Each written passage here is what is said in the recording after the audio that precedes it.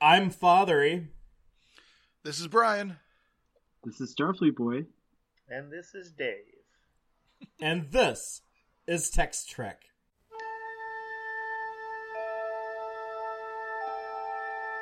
Engage.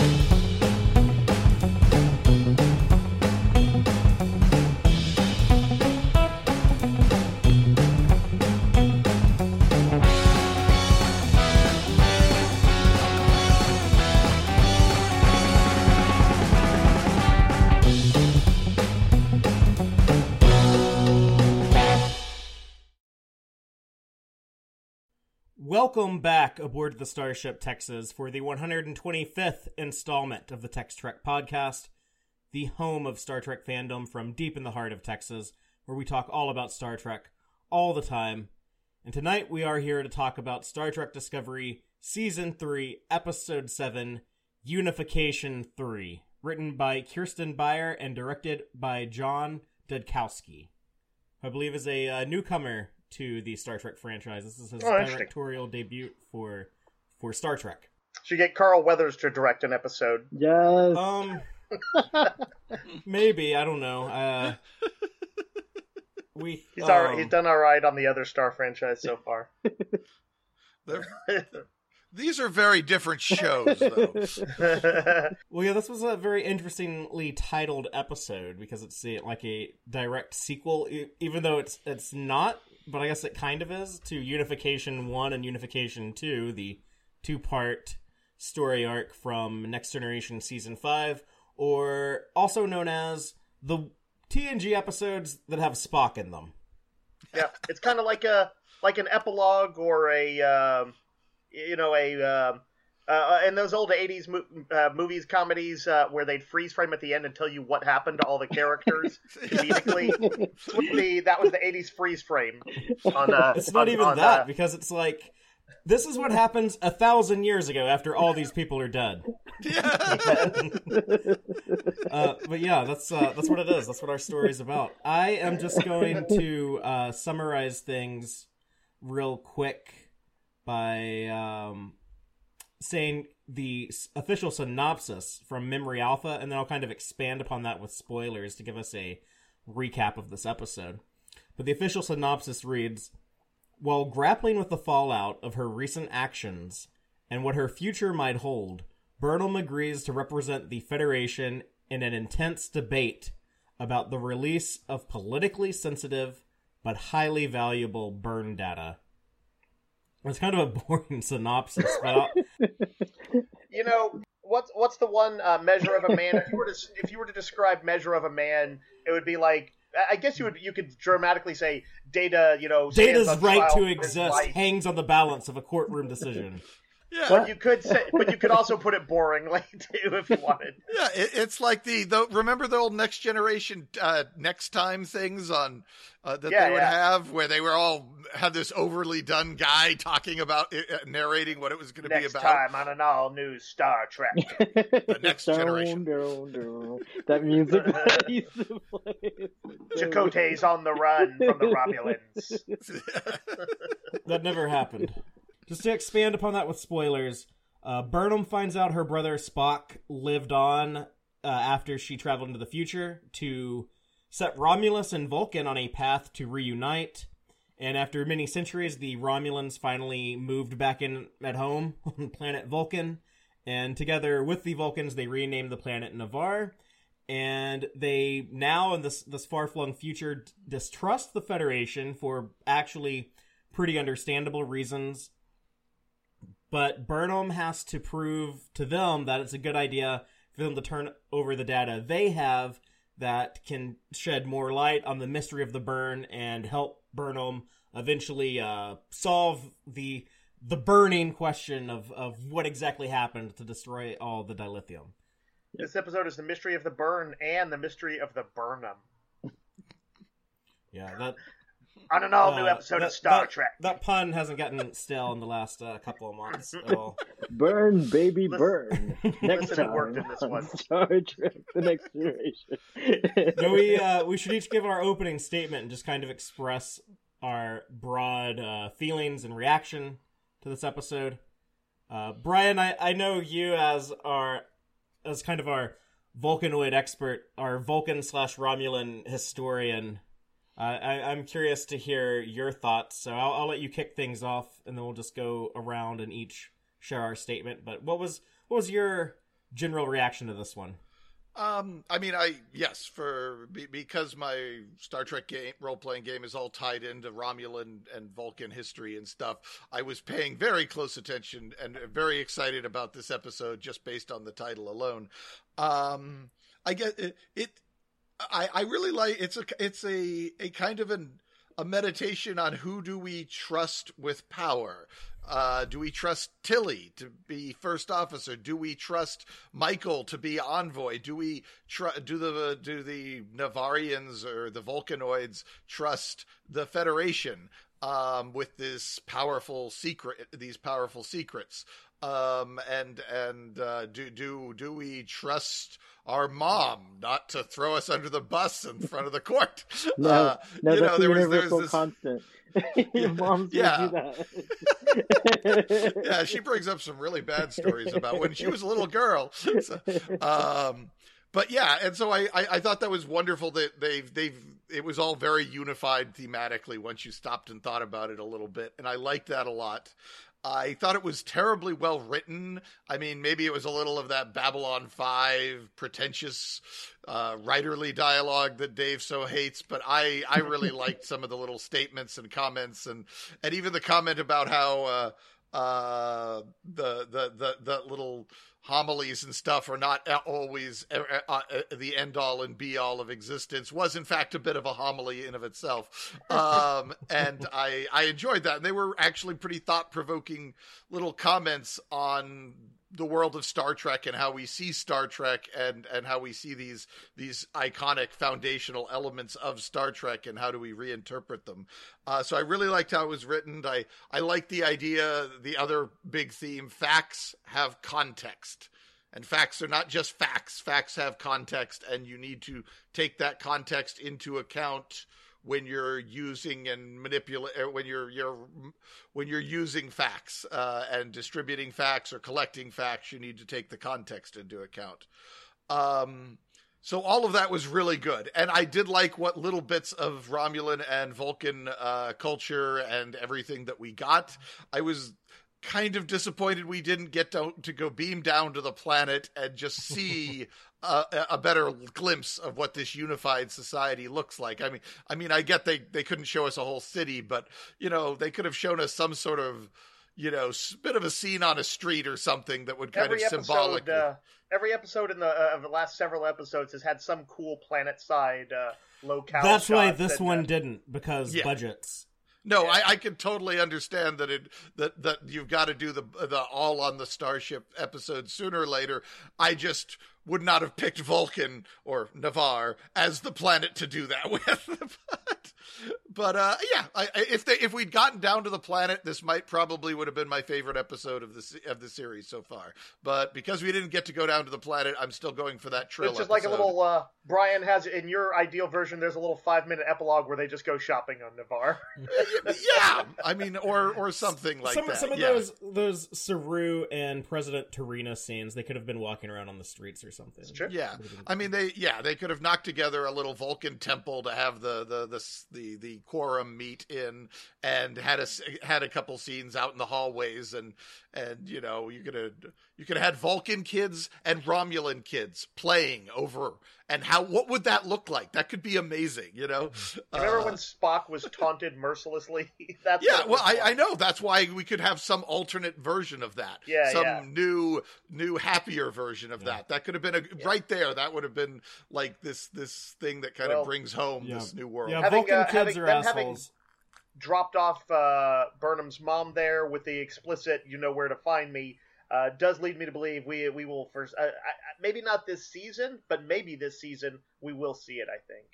Fingers crossed. Okay, Starfleet Boy, give us your opening statement. I guess I was super into what you were saying, what you guys were talking about, and that's one of the things that really excited me about this episode. All I want to say about it is that for me, it's a really nice ending to the Spock box set. Oh yeah. I like it in that sense. Like it does a great job of just wrapping up the Spock story. The epilogue, I think Dave, you said that earlier. Yeah. I know it's called Unification 3, but it's the last disc in the box set for Spock. Mm-hmm. Yeah. You're definitely looking at it. This is the Black Friday episode. You're looking at it from a mercantile perspective. But we still have all those Strange New World episodes.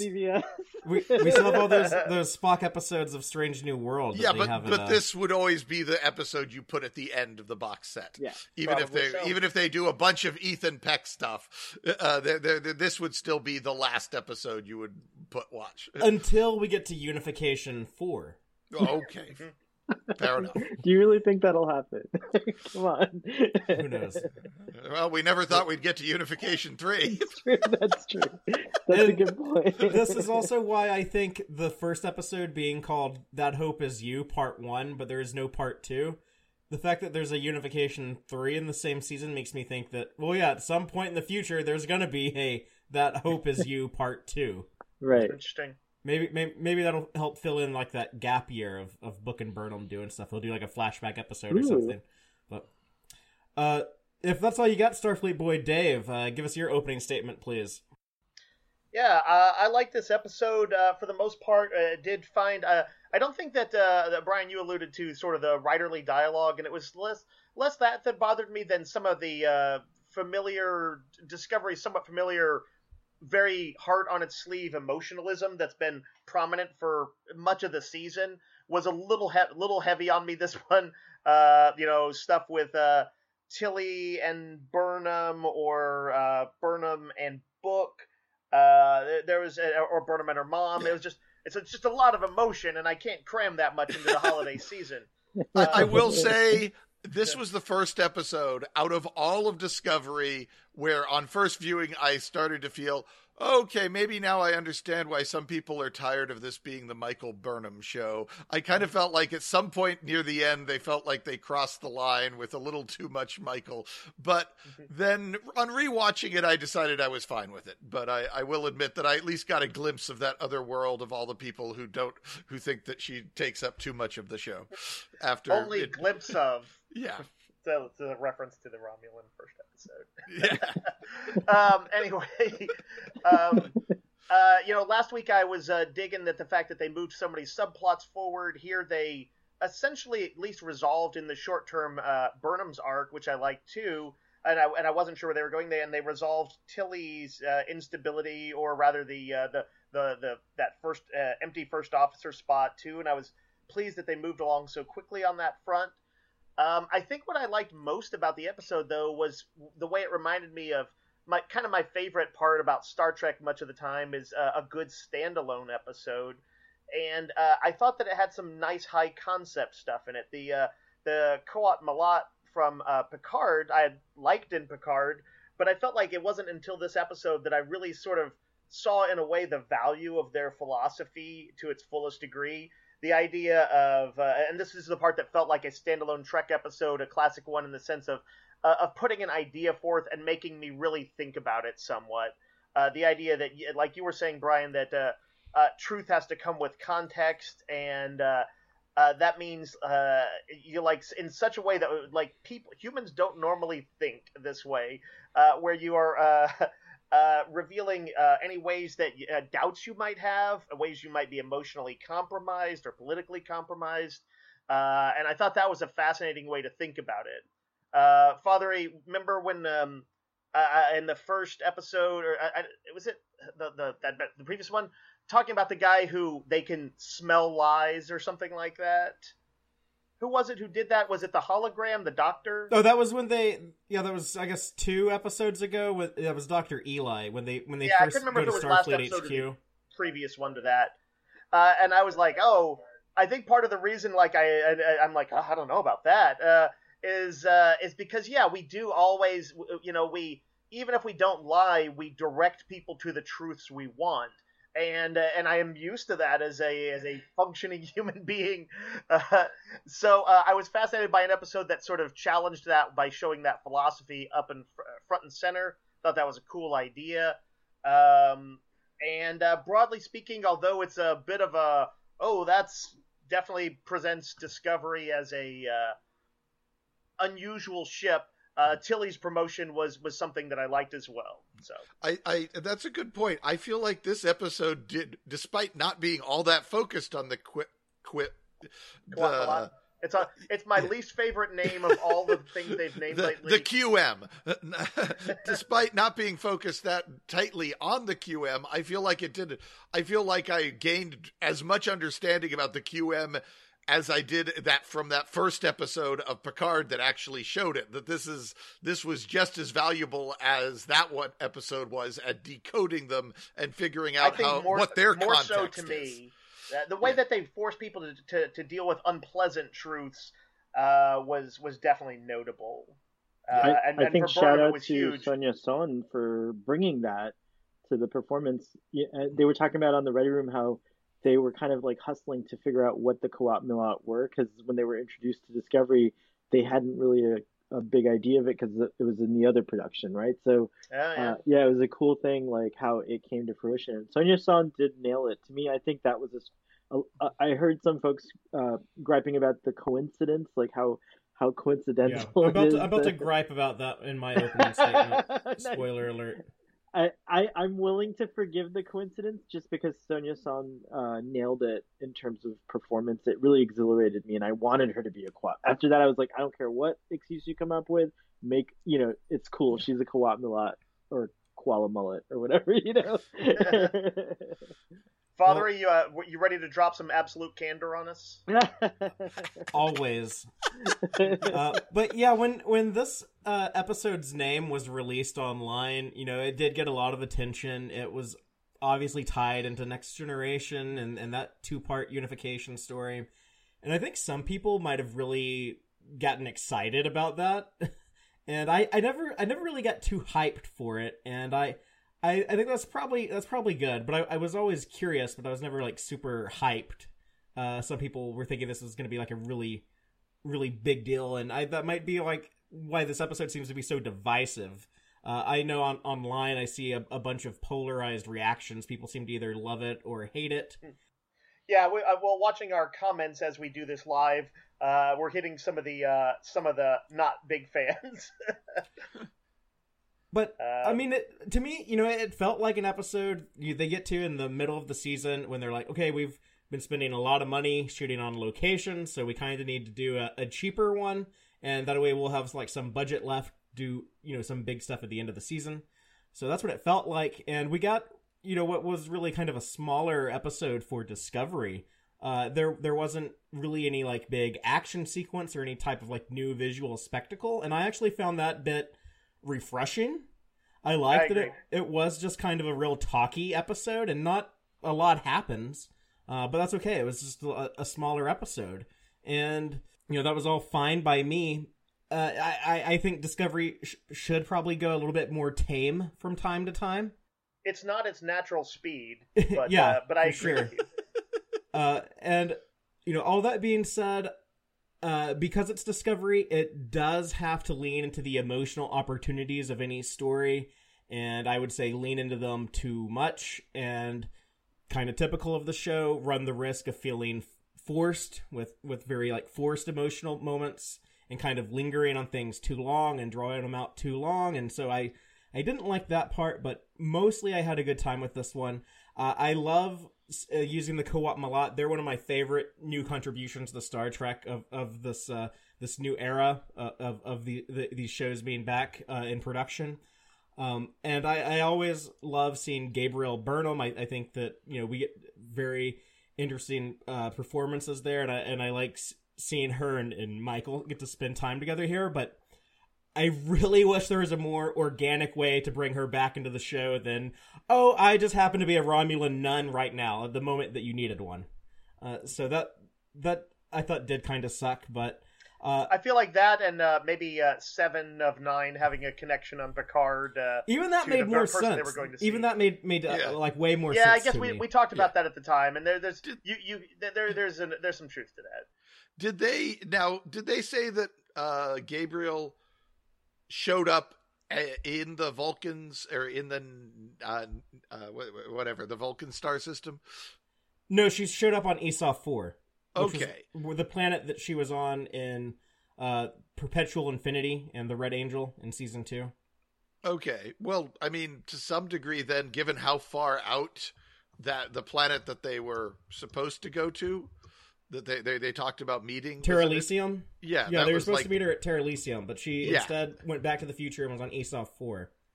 Yeah, given how far away that is, hanging out on Vulcan seems like a pretty obvious place to expect Michael to show up.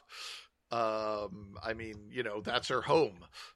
So if you're like, well, I don't know when and where she's going to show up, I'll just hanging out on Vulcan. It makes as much sense as anything for waiting for trying to reconnect whenever she does make an appearance. There's also the idea that with all the time traveling that Gabrielle Burnham did do, she maybe had seen kind of a la Doctor Strange, seeing all these possibilities, could have seen many different iterations and maybe somehow subconsciously or whatever, even consciously ended up on Vulcan, just like you said, waiting for Michael. It'd be nice if they would throw out a line or two occasionally for that, if they were going to do that. Yeah. But then Brian wouldn't have a role-playing game. No, that's true. The thing is that they didn't. That's stuff that they didn't put that much thought into, and they could have easily came up with a more organic excuse, I guess, to have her there. But they don't do that. They're just like, oh yeah, well I teamed up with the Romulan nuns, and that's why I'm here. I was brought here by some colonists on Esau 4, and I've just been hanging out with them. But now that you need a Romulan nun, here I go. So. That was just an irritation to me. It didn't ruin the whole episode. I still had a pretty good time with this one, and I liked it better on second watch because it is so talky. There is so much dialogue being shot around back and forth that I think on second watch you kind of pick up on some of the more nuanced stuff and some of the more details. Yeah, I actually missed the line about explaining exactly what the relationship is between the Ni'Var and the Burn and their opinions of all of that. I didn't quite catch it the first time, and I did the second. I was like, oh, this episode makes a lot more sense now that I heard that line. Father, you want to hit us up with some specifics? Yeah, we'll just go ahead and break the episode down, kind of scene by scene. I'll go and recap a little bit about it and then open it up to discussion. But we'll just start, where the episode begins, and that is picking up after last week. Burnham has been fired by Saru from her first officer position. She is no longer number 1 on the ship, but she's able to, I guess, kind of de-stress from this by having sex with Book. So they are chilling on his ship in the shuttle bay, and it is confirmed they are getting it on. So it is nice to see, I guess, Michael kind of happy and have a good romantic relationship. Is that Netflix and chilling in the future? What do you think? I think they're just taking a nap together. Well, okay, if that's what you got to tell the kids in the room, whatever. But in addition to that, we also get Michael and Tilly in the science lab, and Tilly's kind of upset about Michael running off without telling her in the previous episode. But they are researching some more of the Burn investigation.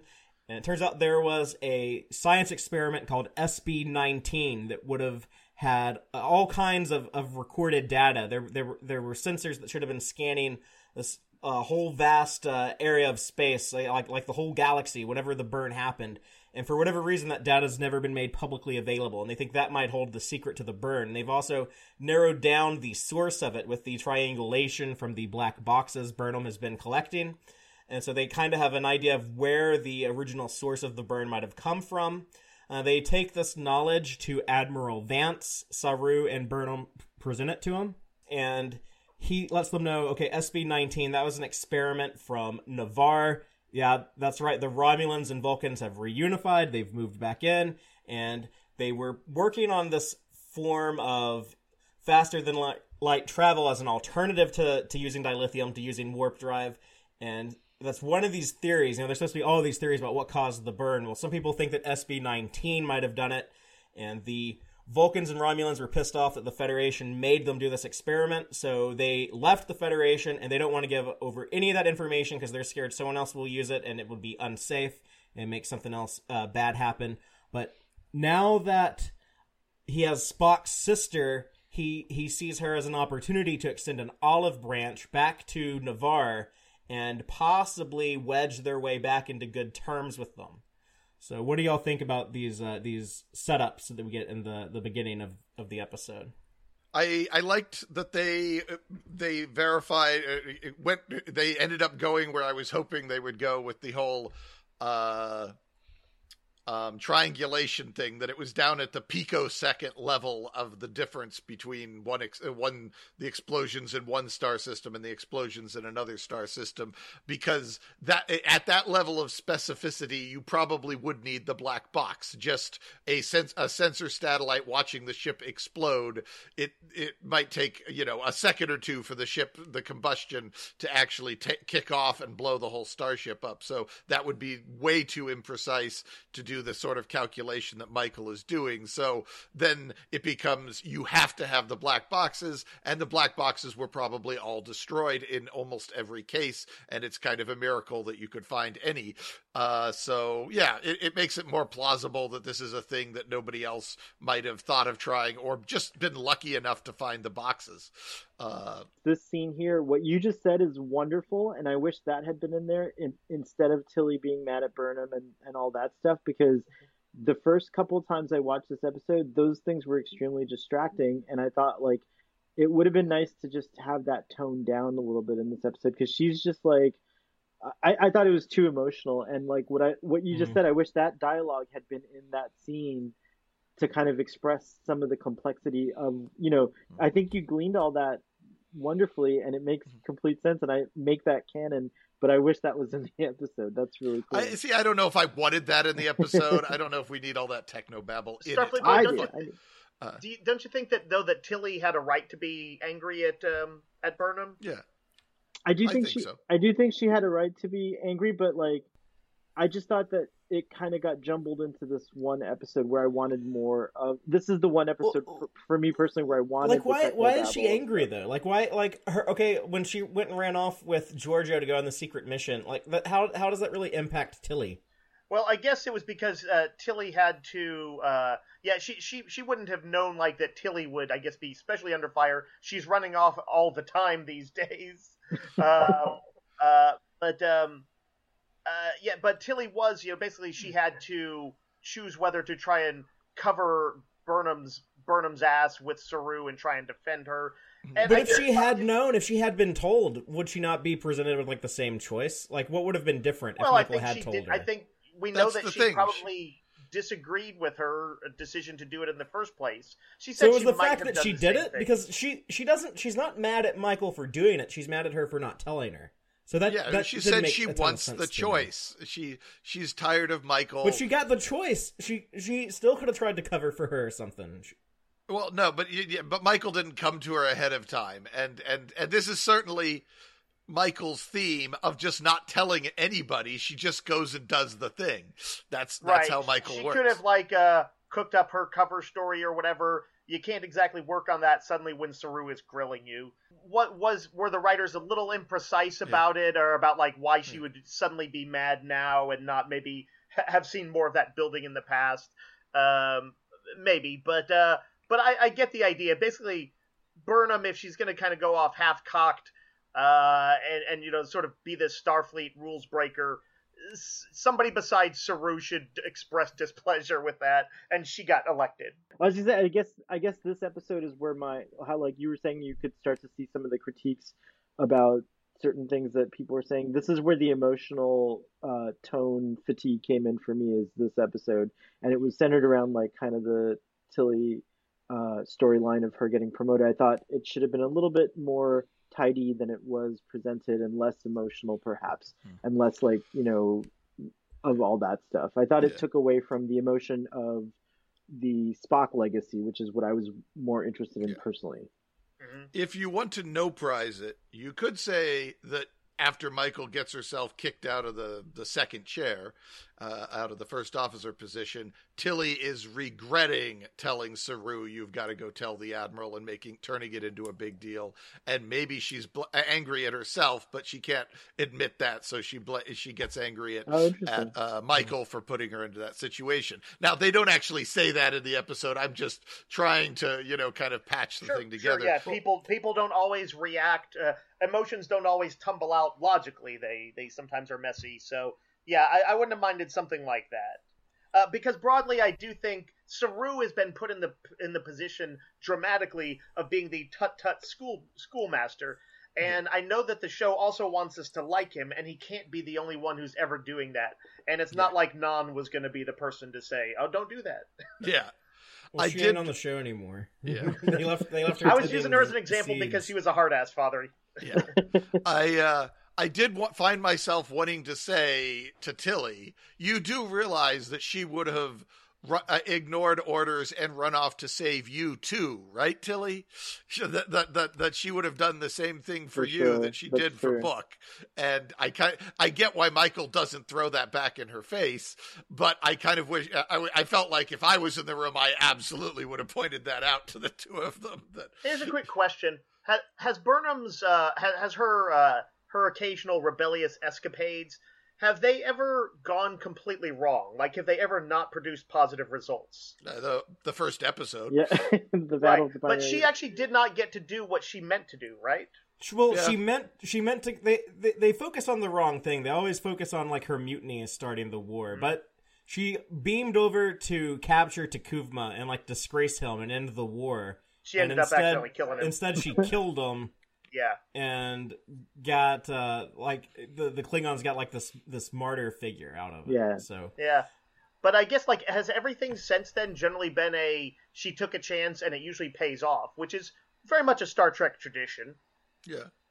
There seems to be more complexities involved than say when Kirk does it, but yes, there seems to be a net benefit when you add up the negatives and the positives. Yeah, I think most of her going rogue ends up working out for the best overall. Let's talk about the beginning with her and Book a little bit. Did anyone else notice that Book had his glowy forehead? Yeah, I his wondered magic about that, forehead that lets him actually, heal aliens. They put that back in there. I think that was just to remind us that there's a thing there that they haven't explained yet. Oh, I completely forgot about it. I did forget about it too. And Slash didn't notice it. That he can like heal animals or make plants grow with his glowy forehead. Yeah. Do you think he can control trees? Is that why the ship's wood? Did he grow this ship or grow the interior? I kind of don't really like the wood finish in technology in general, or really? Worf's station on the Enterprise that's wood. Like it never did anything for me, but I've grown to kind of like Book's ship and its kind of like wood carved interior. But let's talk about that scene with Admiral Vance with Saru and Burnham presenting the data to Admiral Vance. I like this character the more and more I see of him, and I love like this one moment here in particular when it dawns on him that he has the sister of Spock, this hero to all of the Vulcans and Romulans, and he's like, this is our way to like reopen diplomatic ties to Navarre, and like he gets like that smile on his face where he's like, aha, that like eureka moment. That frame that you pulled up of him is also kind of feels like it could be one of those meme-worthy things. The somebody like not necessarily a light bulb, but a slightly more mercenary. Oh, I can use this. Right. But I like it. I like it too. I really like that scene because at the mention of kind of the update, Burnham's reaction to what's going on with Spock, like I just thought I took a lot of delight in that scene. Like when he mentions that Spock was the reason why Navarre exists, and she just kind of like is shocked, and she hadn't looked him up yet, and I could totally relate to that. If you know someone's already dead, you might want to take your time finding out how they died or what happened, because yeah, it'd be weird. Sure, yeah, it'd be a weird thing. So like, I like my favorite version of that is on Star Trek Enterprise, when the Mirror Universe captain and what's her name, Hoshi. Look themselves up, and she makes fun of his stalwart Prime Universe counterpart and stuff like that. Yeah. But yeah, psychologically it makes sense. Most people might have some hesitation there. Yeah. Going into this, I always knew that they were going to have like a big obstacle trying to explain Romulans to the Discovery crew, because they're going to be like, what? Romulans? They were the people from that big war from 100 years earlier, and no one's ever seen one. Like, we don't know what they look like. And I thought it was so graceful the way like this elegantly explains all of that in just a couple of lines of dialogue from Admiral Vance, where he just says, history forgot this in your time. Yeah, in your time, history forgot, but they and the Vulcans share a common ancestry, and hundreds of years after your brother tried to bring them together, they finally did. And like, that's all you need, and that explained all of it. And I was like, oh, that was like excellently written by Kirsten Beyer, who they call her like the keeper of the canon in the writer's room. So she definitely has like awareness of this type of stuff. Yeah, it's certainly the sort of thing you don't want to dwell on too much, because unlike most things, Star Trek fans already know all this. Right. So we don't want to sit watching our heroes get stuff explained to them that the audience already knows. Are the SB-19 project those like the transwarp conduits that the Borg had or something? It looks like, yes. Yeah, it's weird that they haven't talked more about like transwarp or quantum slipstream. I'm assuming that like those technologies got developed, but we're also kind of reliant on dilithium. Well, if they require large amounts of power, then you're still going to need the dilithium. Yeah, well, in Voyager there is a different crystal used for the slipstream drive. But they mentioned that in the first episode of the season. That do y'all think they're going to get around to this at all, or do you think it's just not of interest to them, and that they don't particularly want to delve into that alternate means? The only thing that's going to be important is that the Vulcans were working on being able to transport ships. I mean, I was kind of assuming that the ships of this era have slipstream drive. I just figured that's part of they're all equipped with it. But... Book mentioned it about his ship. So, because this show has brought this stuff up, they do need to like try to clarify a little bit of this. And I think it's possible that they will. They do mention this type of stuff from time to time. So there is some... The show has some interest in exploring those things. But yeah, the SB-19... I think it's possible we might get more information on it specifically. It has like a weird name, SB-19. It's hard not to think like COVID-19 now. Every time you hear like the number 19, it's like decades from now, like everyone alive in 2020 is gonna have like a PTSD flashback like Detmer whenever we hear like the number 19. It is a cursed number. The Vulcans should have known, so the humans should have warned the Vulcans. Yeah, there we go. Spore breach 19, according to Trek on the Tube. That's his headcanon. That's not real. Well, until they say otherwise, I'm assuming it's some sort of transwarp network with gates and stuff like the Borg had. So yeah, but it was interesting. I was thinking, if they think that the planet Navarre is the possible source of the burn, someone should have mentioned that before episode 7 of the season. But then I remembered, there's a bunch of different theories about the burn. The Admiral told them that before. He's like, we got more theories than we can shake a stick at. So they do have their bases covered. Well, he also indicates that he knows that it's not the Vulcans' fault. So he wouldn't have presented that theory to begin with, because in his mind it's incorrect information. Yeah, it does sort of sound like the Federation concluded it wasn't SB-19, but that or at least saw no reason for it to be, and apparently the Vulcanoids have access to all the notes from building the project that they didn't share with anyone, and those notes apparently shed some light on things, at least from their point of view, that no one else got to see. But since they didn't share it, everyone just so it's not necessarily a popular theory galaxy wide. It might just be a popular theory on Navar. I guess we have to call them Navarans now, right? Or Navari? I was thinking it would Navari? probably... Well, I'm going to wait until it's canonical, but I'll just say Vulcans and Romulans. I mean, Vulcanoids they've called Romulans Vulcanoids before. So... I'm a droid and you're annoyed. Well, let's move on. Let's move on to the mission to Navari. The Admiral says he's going to send her there, and wants like the big headline.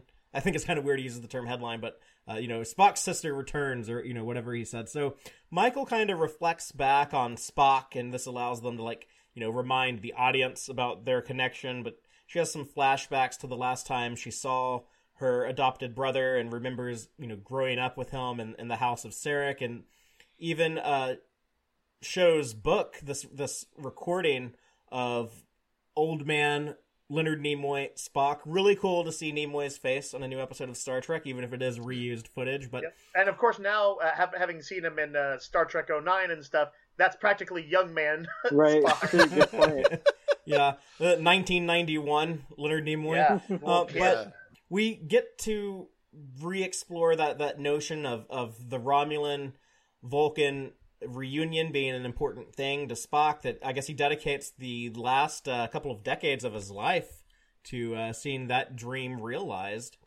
And Stamets has his new Spore Drive interface, so that they're able to load up the Spore Drive. We finally get to see the Disco A do the Spore jump. The big question, I think, was what happens to the nacelles, but the detached nacelles, I guess, reattach to the ship, and when it does its little spinneroonie move to Spore jump, and they go to Navar, where they are greeted by the President, T'Rina, and she's basically like, y'all can't have this SB-19 data, so please stop asking about it, or I'm going to tell you to leave.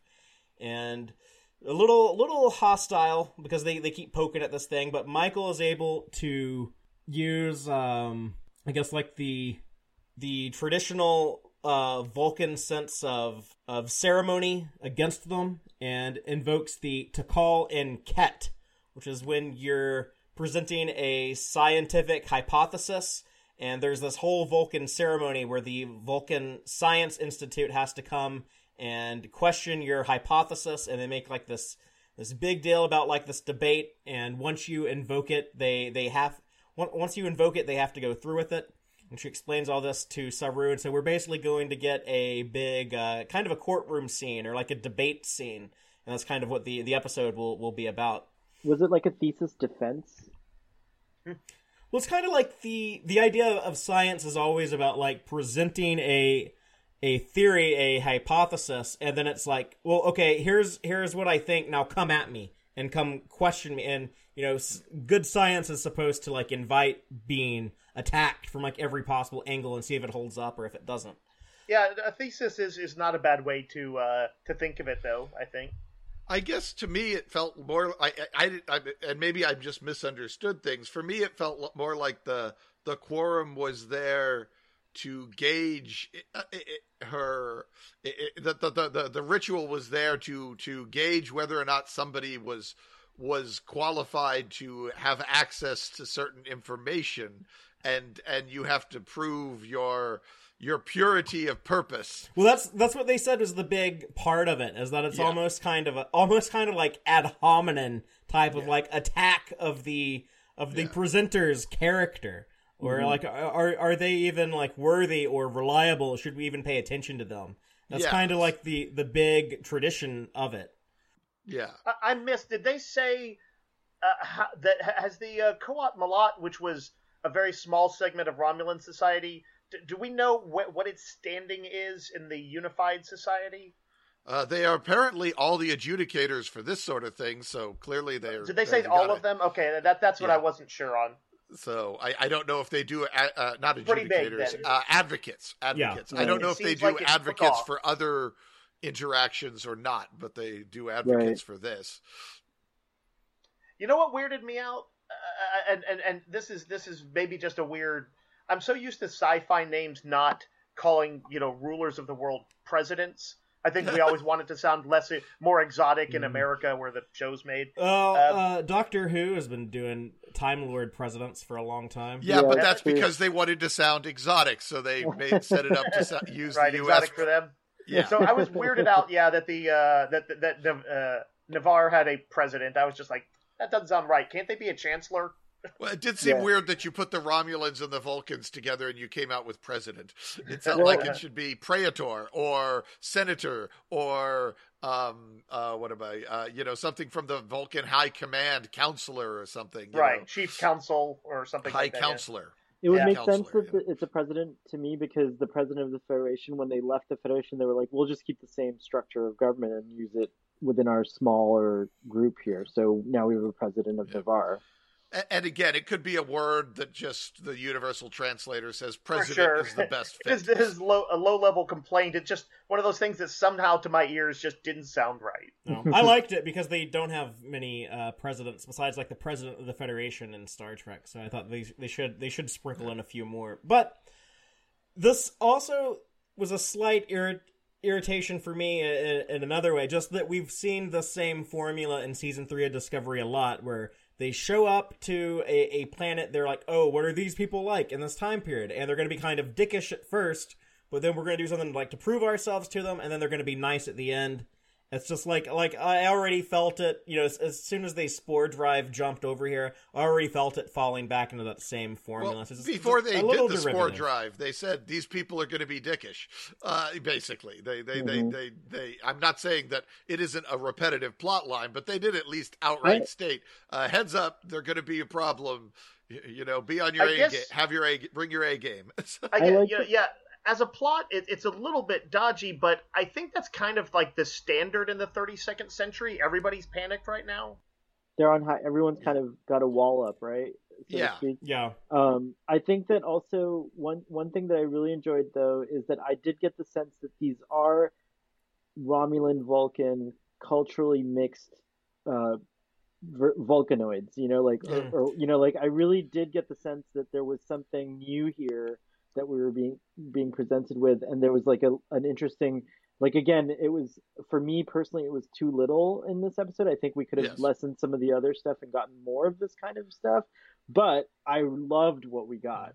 What we got was really compelling, I think. Yeah, and Tarina herself, she does seem like a little less traditional Vulcan. She's like a little bit more overtly emotional. Yeah. Just a tiny bit by, human standards, but for a Vulcan, she's extremely expressive and kind of moody. They do take the quorum as an opportunity to lay out the three big cultural constructs that exist and on that the was planet. Awesome too. I love that. And I did like that there were three, that they didn't just all become one culture. There's still things are complicated down there, and I like it's not monocultural like a lot of the planets are presented.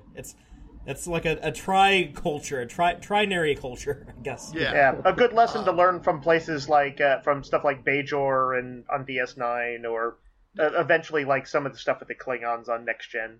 Yeah. I loved the Spock playing the Spock videos, by the way. That was great. I mean, it was pure fan You really service. can't go wrong with showing Leonard Nimoy. It's true. I've seen some people question how would that have been recorded, but if you're paying attention at the events of that episode, there's a very obvious explanation that I'll go over when we get to the Gornags at the end of the show. But let's talk about the quorum itself. When everyone beams aboard, we get the three different types of representatives. By the way, that new transporter, it just beams people in it's so fast. I think they were just using their personal transporters. I think transporter room is just a formality at this point. Well, let's talk about these the three judges, or the three peers that we meet. There is Niraj, who is a Romulan elder, and he's seeking greater, I guess, self-governance as how they describe it, but I guess he wants the Romulan, traditional Romulans to have a little bit more independence on Navarre. And then we meet Vakir, who is a very traditional Vulcan. He is actually the young leader of a sect of Vulcan purists, and he is the most Vulcanish of all the characters in the episode. And then we meet Shira, who speaks for the Romulo Vulcans. So I guess they're like they're a type of like merged culture that's like we're a little bit Romulan and a little bit Vulcan. She's a centrist. So yeah, the way that they talk to her later in the episode is kind of like her moderate in the middle politics does get specifically criticized. And then President Tarina is like, oh, there's actually another person coming aboard. The Qowat Milat, the Romulan nuns from Star Trek Picard. They handle all of the advocacy stuff from now on our planet. And this one has a particular interest in you, Michael Burnham. So who can it be? There's like this big build-up to the reveal, and the nun removes her veil, and it's like, oh, it's Mama Burnham. So we get to have Michael and Gabriel Burnham reunited, and it was a kind of a joy for me to see Michael happy, because we've seen her be miserable so much. And so the two of them get to like walk around and catch up a little bit. And, being the Qowat Milat that she is devoted to this life of absolute candor and all about, honesty and speaking the truth.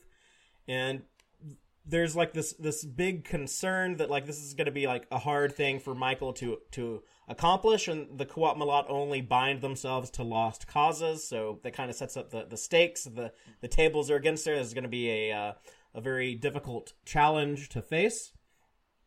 And so what do we think about, like, now that we've met the quorum and established the rules of it? I guess one thing I wanted to point out that I didn't catch the first time, they show up and basically Michael throws away, or at least seriously threatens any chance for a diplomatic reconnection between the Federation and Vulcan, all over getting this data. She decides, without apparently consulting Saru, as far as I can tell, to say the data is more important than getting Vulcan back in the Federation, and if I have to piss these people off to get the data, I will do so. And I thought that's a very Michael choice, but it fits her personality. But I was like, whoa, we're not screwing around here. It's the solve the burn or nothing. I hadn't thought of that either. That was super evident, though, because Saru was like, I hope you're prepared. He was like, what's the cat? Yeah. Whatever. And then what I liked about the president character, I loved her a lot, was that she's like, you basically put me in a position diplomatically where I can't refuse. But at the same time, she kind of gives her a bone. She throws her a bone when she like holds her hand and says, just tell the truth, most importantly to yourself, because she's like, I see right through you. You're just... Yeah. Like I already know she already knows the outcome in a sense. I don't think she does. No, she doesn't. Like the whole climax of the episode is about Tarina changing her mind. Yeah, you're right. Yeah, but it's like I think she's hoping for Michael to be Spock's sister, like to represent that, and she's disappointed. I guess that's what I meant by that. Like she's hoping for the outcome to be that Michael redeems herself, because right now she's just like, she even says it. You risk being known as a dissembler. Spock's sister will always be known as a dissembler. Like ruining a society, what do they mean by homewrecker, that? Basically. Isn't dissembling like just making excuses or? Liar, I thought it was liar, but I don't know. Yeah, it is a liar. You're right. Yeah. Okay. So the fear was that Spock's sister, it would be devastational to the society that was kind of forged by Spock. I assume there's like statues of Spock all over the planet. I mean, we don't know because they didn't show it to us. But I'd like to think that the Vulcans maybe dropped a little bit of that fetishism in favor of logic and weren't so big on weren't necessarily tied to statues. These are the people who've been riding Surak's dick for thousands of years. So I can see the Vulcans might not be all that upset if Spock's sister turns out to be a loser, but the Romulans are a completely different kettle of fish as far as how they view the universe, so who knows how many Romulans or Romo-Vulcanoids down there would be really upset to learn that Spock's or depressed to learn that Spock's sister was a loser. PJ I also put the actual definition of dissembler, and it's like a hypocrite, a phony, exactly like phony. It seems like specifically I saw a thing that's like it's about concealing one's motives and beliefs and stuff like that. There is a sense of duplicity to it. Pretender. Yeah. Well, the from the Navarian point of view, this technology, the data apparently could be used to extrapolate and perhaps recreate the technology. And apparently the technology is such a threat to the galaxy that they tried to say, no, it's too dangerous. We shouldn't be futzing with this. We're going to turn everybody into salamanders. And Starfleet said, or the Federation said, no, keep doing it. I can understand where they're coming Salamander from. Breach 19. That's what it really is. That's what it's SB19. SB19. You just nailed it. I also thought it was so cool that the Romulans were the ones who wanted to stay in the Federation, and the Vulcans were the ones who voted to leave. Right. I thought that was neat. Like, it would have been so... It's the return of the Enterprise era Vulcans. A little bit, yeah, but it would have been so easy to make the Romulans be the dicks. But it's For sure. And not even, like, the Vulcans aren't even that big of dicks, because I can understand. They're like, the Federation is so desperate for dilithium, they might do something irresponsible. So we need to be extra responsible. And if that means leaving the Federation, so be it. And, like, it kind of makes the whole thing even more tragic, because you can see where they're coming from. And the idea of, like, the Federation, being broken down, it hurts. It's what Burnham said earlier. It's like the Vulcans would never leave the Federation, so something bad really had to have happened for that to happen. Later on in this episode, when Saru is talking to the president and he's kind of doing the Federation's changed, it's different. I was thinking that of the value of the Qowat Milat Absolute Candor, because, I'm like, well, what have you seen? 3 weeks of the Federation, Saru? I don't know if you can really make that judgment. No, that was a question I was going to bring up. Does we can? Saru is qualified to talk about the ethics of the crew of Discovery. Is Saru qualified to, and Michael for that matter, because she also states the Federation will not betray you. Basically, are they qualified to make that statement about the Federation? I think within the show. I think the show wants us to believe that it has shown us enough of the Federation that they are telling the truth, that the Federation isn't at its core duplicitous. The showrunners don't want it to be duplicitous. So like it's kind of a slightly meta thing, but like in real life, like I don't think that I would say that they are. For the show's purposes, I think they are supposed to be able to judge it. Yeah, and I feel like they've been working with them really closely. They like Saru and that the Disco crew. Time, there was like 3 weeks or something, right? Like they were. Yeah, and then we can assume there's probably been another 2 weeks in addition to that. But they've been like eating and breathing Federation HQ, all of that stuff for like the last month and a half or so or whatever. Like But if somebody came to America, for like 2 months. Would they be qualified to judge American values? Well, they probably already knew about American values before they showed up. So even so, like if the America of 1,000 years in the future, that's a good point. If George Washington showed up today and hung out for a month, would he be qualified to state the values of America? By the way, I'm sure sci-fi stories have explored those kind of things. But I do think that a quiet sci-fi story about something like that would be instructional to somebody who'd like really researched George Washington and could kind of write him in a realistic way. And I think I had to laugh because I just see George Washington going bonkers if he was suddenly. He's so angry. He'd probably be like, I'll have to think about this for a little bit. Can you have one of the slaves bring me a cup of tea so I can think? Yeah.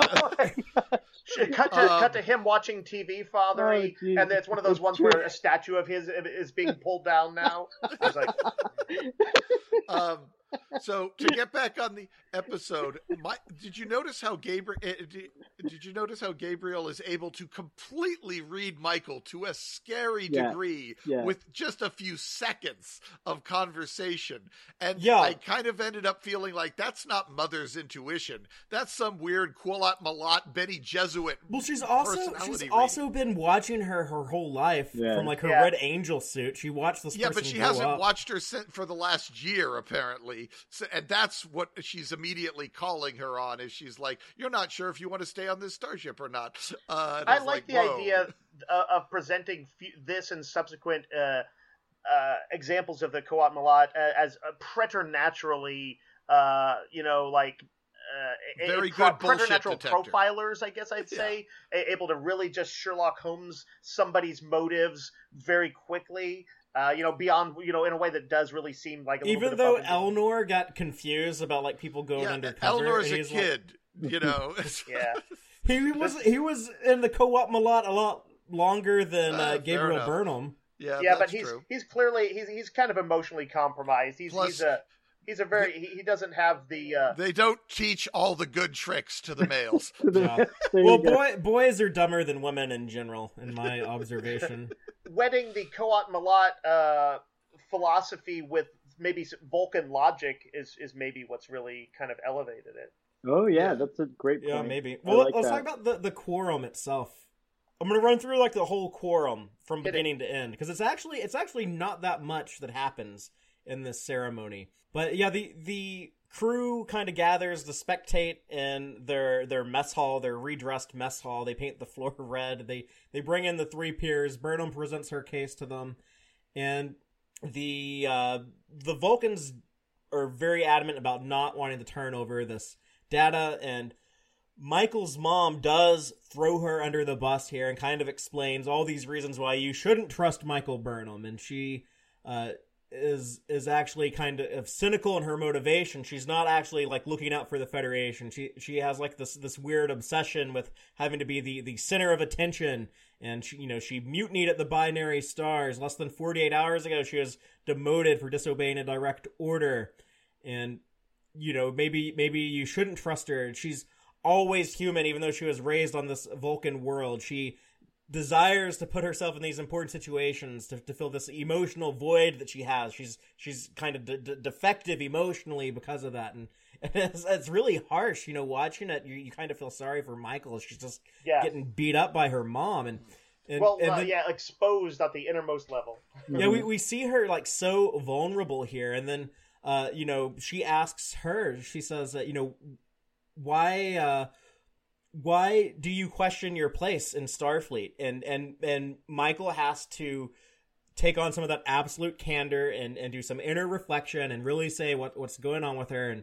And she says that she feels like the stakes are higher. She's so scared of doing the wrong thing that might hurt her crew, that she just feels like so much more pressure right now. And now that she's kind of like exposed herself, and President Tarina is watching all this, and now that she's kind of been open and honest, now her mom says, okay, now she speaks with truth. Now you can decide if this is the person that you want to trust with the sensitive data or not. The Vulcans say, okay, we appreciate your candor, but that's not good enough. We still don't want to turn it over.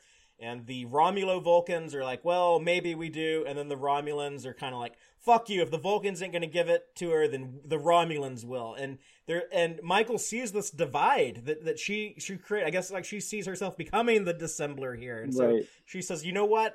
My brother wouldn't want y'all to fight over this. I'm not going to undo his accomplishment. If y'all can't agree, I'm just going to send y'all my data. I'm not going to be the one who broke up Navarre. And she rings the gong, ends the ceremony. That was super touching. Yeah, takes back her claim to her request for the data, leaves the room, and because it's Star Trek Discovery, it has to be like so ceremonious, and everyone like stands up at attention for her when she leaves. But it does leave an impression on President Tarina. So, what do y'all think about the quorum and everything that transpired there? Well, it appears we might be getting, it's hard to tell because this is, of course, a Vulcan ritual or ceremony that we are seeing here, but we might be getting a glimpse into what the QM, Quillat Malat, did for the Romulan Star Empire, which I thought was fascinating. If they do have some Bene Gesserit ability to read people, they are the only way to get an honest answer out of anyone, and that might be the reason their order is allowed to exist in a world where everyone else is lying and no one and the Tal Shiar and the Quelat Malat are enemies. They might they might have a special skill that allows them to be useful as maybe in court and stuff. And that could be what they bring to the table. And of course, once they're integrated with Vulcan society, this place of where you're testing the purity of intention of people regarding the dissemination of data, this ritual, that would be a natural fit for a place to have them. So I can see why they might be all of the advocates are Quelat Malat. So I liked how that kind of synthesized together a lot.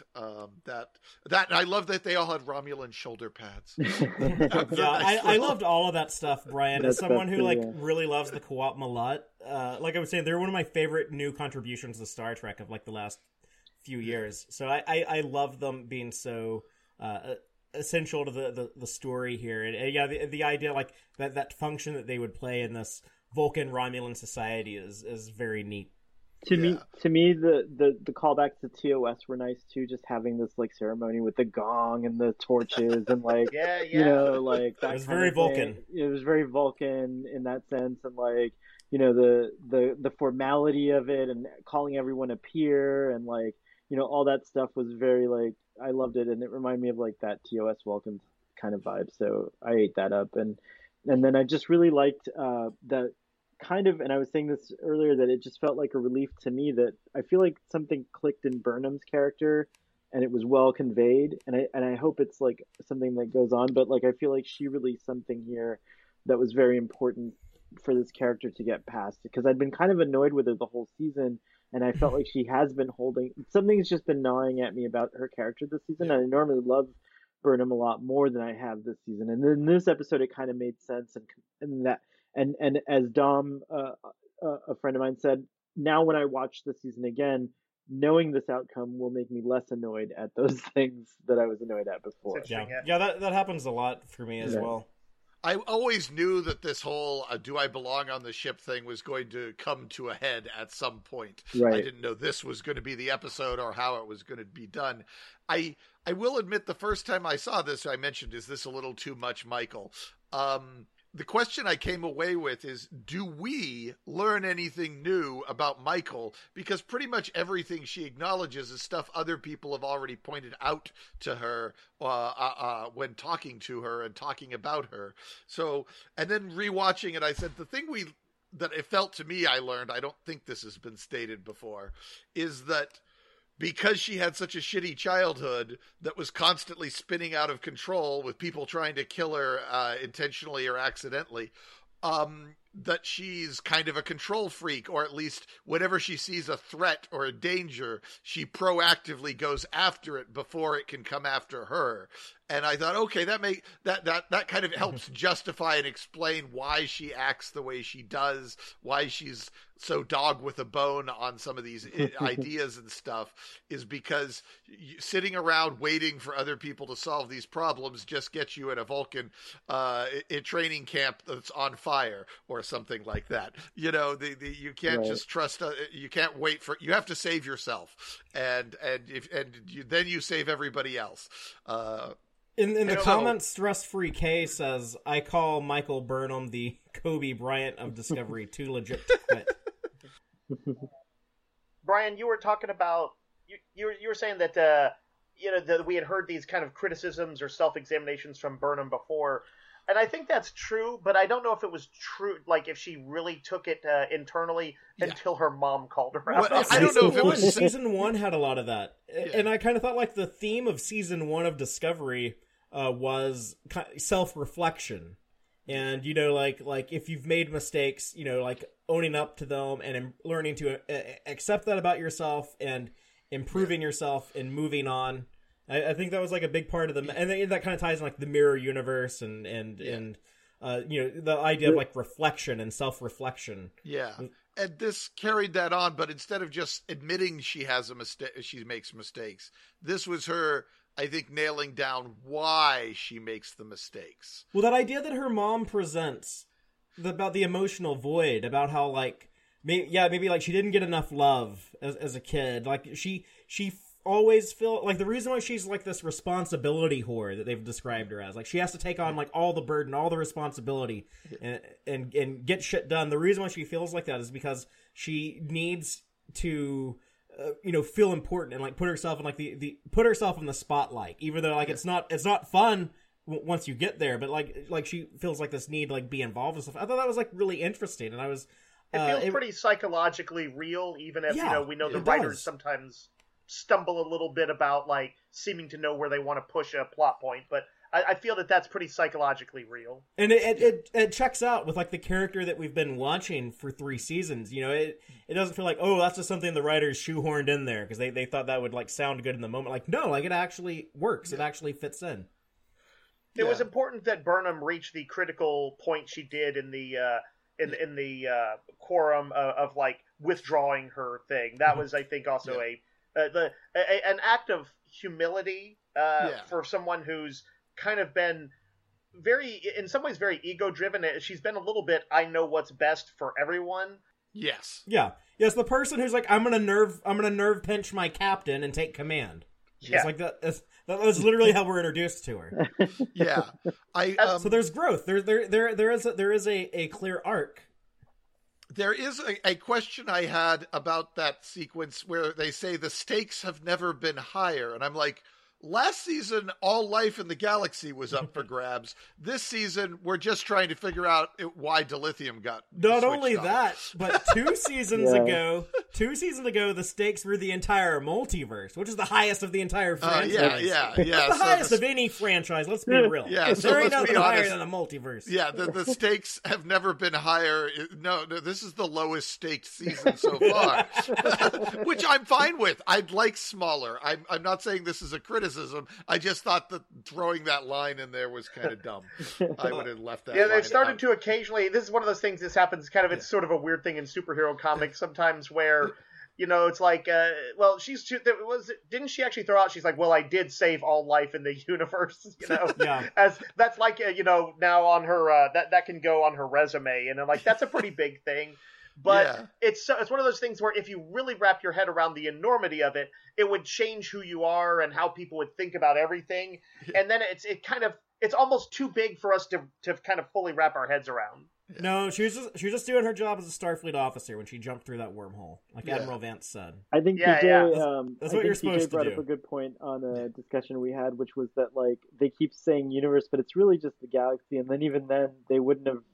The control wasn't after any life forms that it deemed whatever, like. Well, I think they had they had some sort of projection of the future or something where all life was wiped out. Sentient in the galaxy, not the galaxy. Yeah. But on Discovery, she even says universe constantly, and I'm like, no, it was just the galaxy as far as. Yeah, they kind of use galaxy and universe interchangeably. Oh, did they? They should stop doing that. Now that I know it.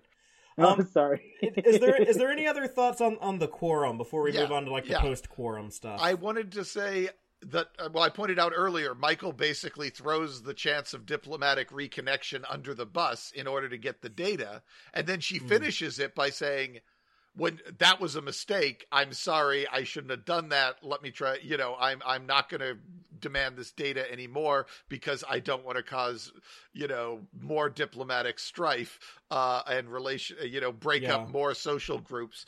Also, the fact that things escalate that quickly clearly shows that things on Navarre are not perfect. It was not some nice, perfect government down there. There's the idea that things could this quickly go to hell. It might have been better off before the burn, because they said that like the burn and so many of us, taking responsibility for that, it has had major political and social ramifications. So for all we know, it might have been much more unified. And then after the burn, after this last 120 years is when the cracks and the foundation of this joint culture, really started to crack open. I think Burnham may have reminded them of like how important it is to keep working at that unification, which I like as well. So that just kind of is a little icing on that cake.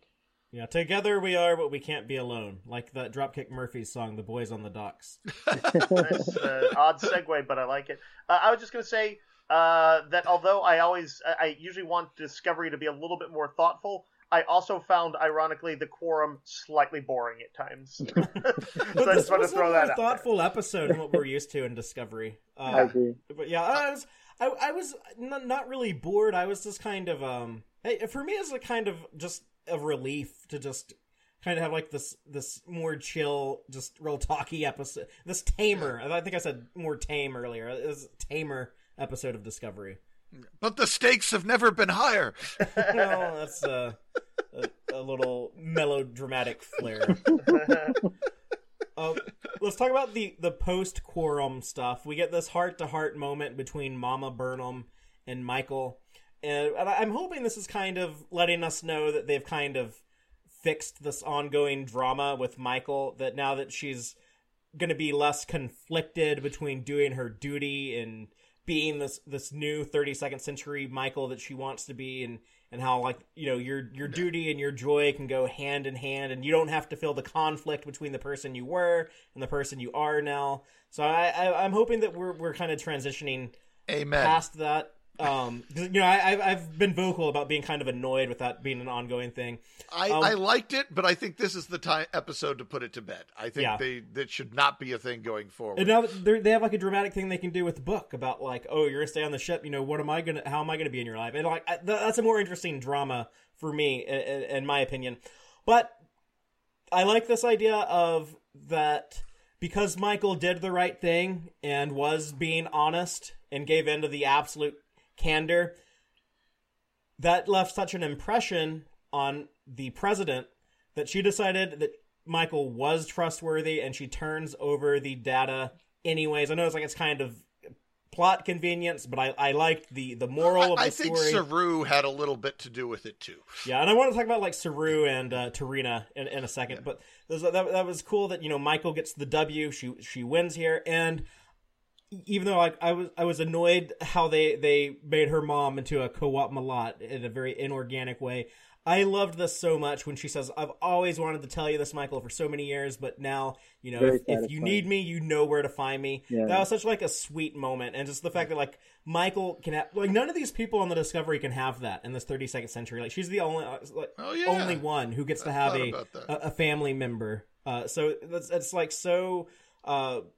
I'm so happy for this character who's just been through so much shit for 3 seasons, for her to like have like this happy moment of joy. That adds another layer of complexity, because Tilly was like missing her mother earlier, and now I'm kind of seeing that earlier scene that I criticized. Yeah, when did Tilly miss her mom? Episodes, like she was mentioning, I'll never, even though she doesn't like her mother, she's like, I'll never see my mom again. And she gave like this long list of things that she'll never see again. Right, but I guess, but I don't know. I have to go back and watch, but I felt there was an emphasis on the mom thing, and maybe this, like, you know, it could explain like a little bit more resentment later on from Tilly, and you know, stuff like that. And Michael can now has a trump card for any your mama jokes on this ship. Your mama dead, mine's still alive. That's messed up. By the way, it looked like she got an old floppy disk from her. I was thinking about that, but like, what are you going to show in the 32nd century that they would use like stored data on? So for all we know, this thing is just like, this is like a little convenient handheld device that scans your DNA to see if you're the right person, and then opens a holographic portal into like this quantum realm where all of the Vulcan data is stored, and you get access to whatever you have permissions to. I think it looks cool. It's got the look of both being a piece of technology and a little bit of like a little bit of that Vulcan ritualistic, you know, marbleized or something like that on it. You can also use it as a coaster to set your beer can on top of. And it's gold, because this is the gold. This is the win. So it's got that little gold ring on it. Yeah, it's like you get a gold medal. Gold presented medal by the president. Do we have any speculation as to why they seem very certain that this data shows the Vulcan that SSB-19 was responsible for the burn, and obviously and all the other data Michael's found is pointing to it not being responsible. Do we have any idea how this is all going to fit together? Nope. Okay. You know, one thing I've enjoyed about the last few episodes, I haven't been watching any of the Next Time on an All New Star Trek bits. And so I don't know what's going to happen, and I've been sort of shocked at some of the twists and turns, and especially reveals. now, especially like going forward. Like, we're halfway through. We're actually like one episode over halfway as of right now. I don't watch any of the previews week to week. I don't watch the clip on Ready Room. When they get to the clip part, I turn off Ready Room. I don't watch that. And all the stuff I remember from the trailers going into the season, I feel like I've already seen it. Like, yeah, we knew, okay, Michael was going to meet this guy, Book, who has a cat, and the Discovery was going to crash somewhere else, but they would eventually team back up. They were going to meet some Trill. They were going to meet like some future Starfleet people. They were going to go to Earth and hug a tree, and eventually they're going to meet some Vulcan people. Okay, we've done all of that. I have no idea what happens in the remaining half of the season. No idea at all. And I love that. That excites me. Q will be in every episode.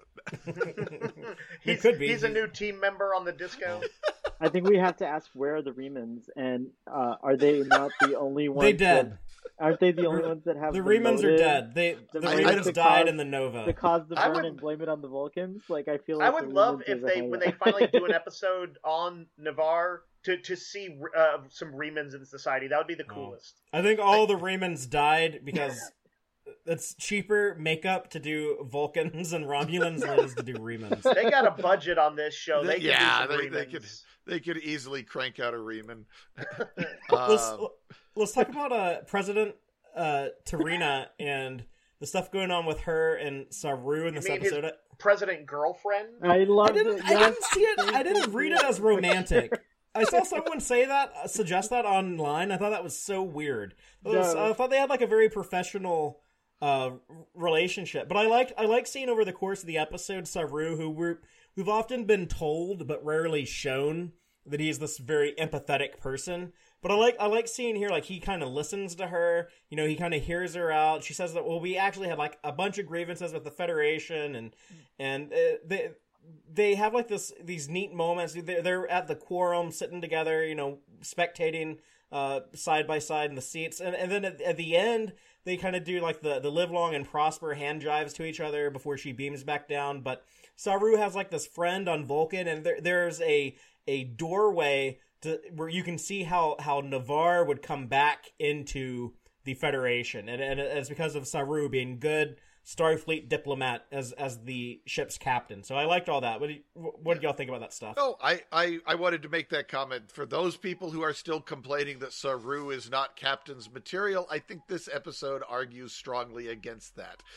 We not only do we see that he manages to make progress, but we get to not only does he make progress, we get to see him making progress. It's not just, oh, I just got back from meeting with the Vulcans and they like me now. No, we get to see how he does it. We get to see him do it in a Saru way and use his talents. And I really enjoyed seeing all of that unfold. And I think to some degree that's what helps sell the president on turning over the data, is getting to interact with a Starfleet captain and see what Starfleet is like these days. Yeah, these people are all right. And they wrote some good dialogue in there. I liked when they talk about like the needs of the many and the needs of the few, and Saru's like, yeah, didn't you people come up with that? And she says, we've moved on past maxims and proverbs, and it was weird that he kind of retorts with like a very like fortune cookie type saying back to her, but he actually says that, you know, it sounds like a really high price was paid, but the lessons that we learn most are the ones that do have like this heavy price. And I like that idea, that kind of like the silver lining, is that when you go through shit like this that's very costly, the benefit is that it's always easy to learn from that experience. Well, you know, it's interesting to reflect that on Burnham's own experience with the Quorum, where she has this what's like sort of costly exchange with her mother that's really emotionally difficult, but arguably is her maybe the most important lesson in her, you know, in her growth. In the course of the show. The whole time we've been watching her. I have a sort of fascination sometimes with movies and shows where someone has to be sort of pushed to a certain limit, you know, sometimes cruelly or whatever, you know, V for Vendetta, but also, what was that movie? Oh gosh, Black Snake Moan, if anybody's ever seen that with Sam Jackson and Christina Ricci. Or even The Game from it sounds like Fincher. You want to like kidnap a younger woman and like just kind of like torture her until she's indoctrinated into your views. Yeah, that's what I like. I want more of that. No, there's it's that, and have y'all ever seen The Game from David Fincher? Yes, I have not. It's another one of those where, without saying too much about it, because I think it's one of his best and unsung movies, but Michael Douglas is subjected to a fascinating barrage of experiences, and it's interesting to see how that stimuli sort of works through on him. And I don't want to say too much about it. Yeah, it's good to not be spoiled on that movie. You should watch it the first time not knowing. But it's I think that that aphorism kind of works. I think Saru is in the right there, and that it's a it's kind of a trial by fire type stuff of things. Sometimes things have to be tested that hard. Yeah. I did like the comment that with the something to the effect of that similarity can lead to less trust. If you're not exactly the same, but close to being the same, it can actually cause a lot more friction than if you're too wildly different. And because there's this kind of uncanny valley of, well, they're kind of like me, but not enough like me kind of thing going on, that you'll see like different factions of Christianity fighting amongst themselves far more viciously than they would with, say, Buddhists or something, which are, right. A very different. It's a more nuanced thing that's a little harder for our ape brain to categorize. Yeah, and they didn't dwell on it, but it was a little thing they threw out that I thought that was really another interesting idea there. There's all these little great lines of dialogue that you can sit there and ponder and think about a bit.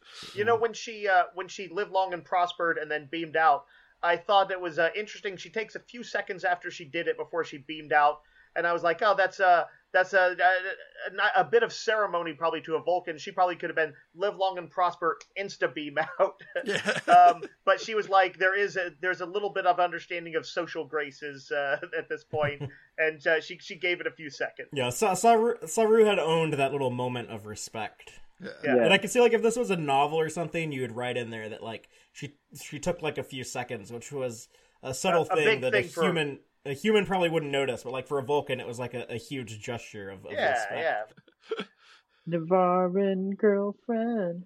Let's transition to the B story of the episode, which was Tilly's big promotion. I'm just going to run through that real quick, and then we can talk about it. But Saru asks Tilly to become the acting first officer now that Michael Burnham has been bumped off from the XO position.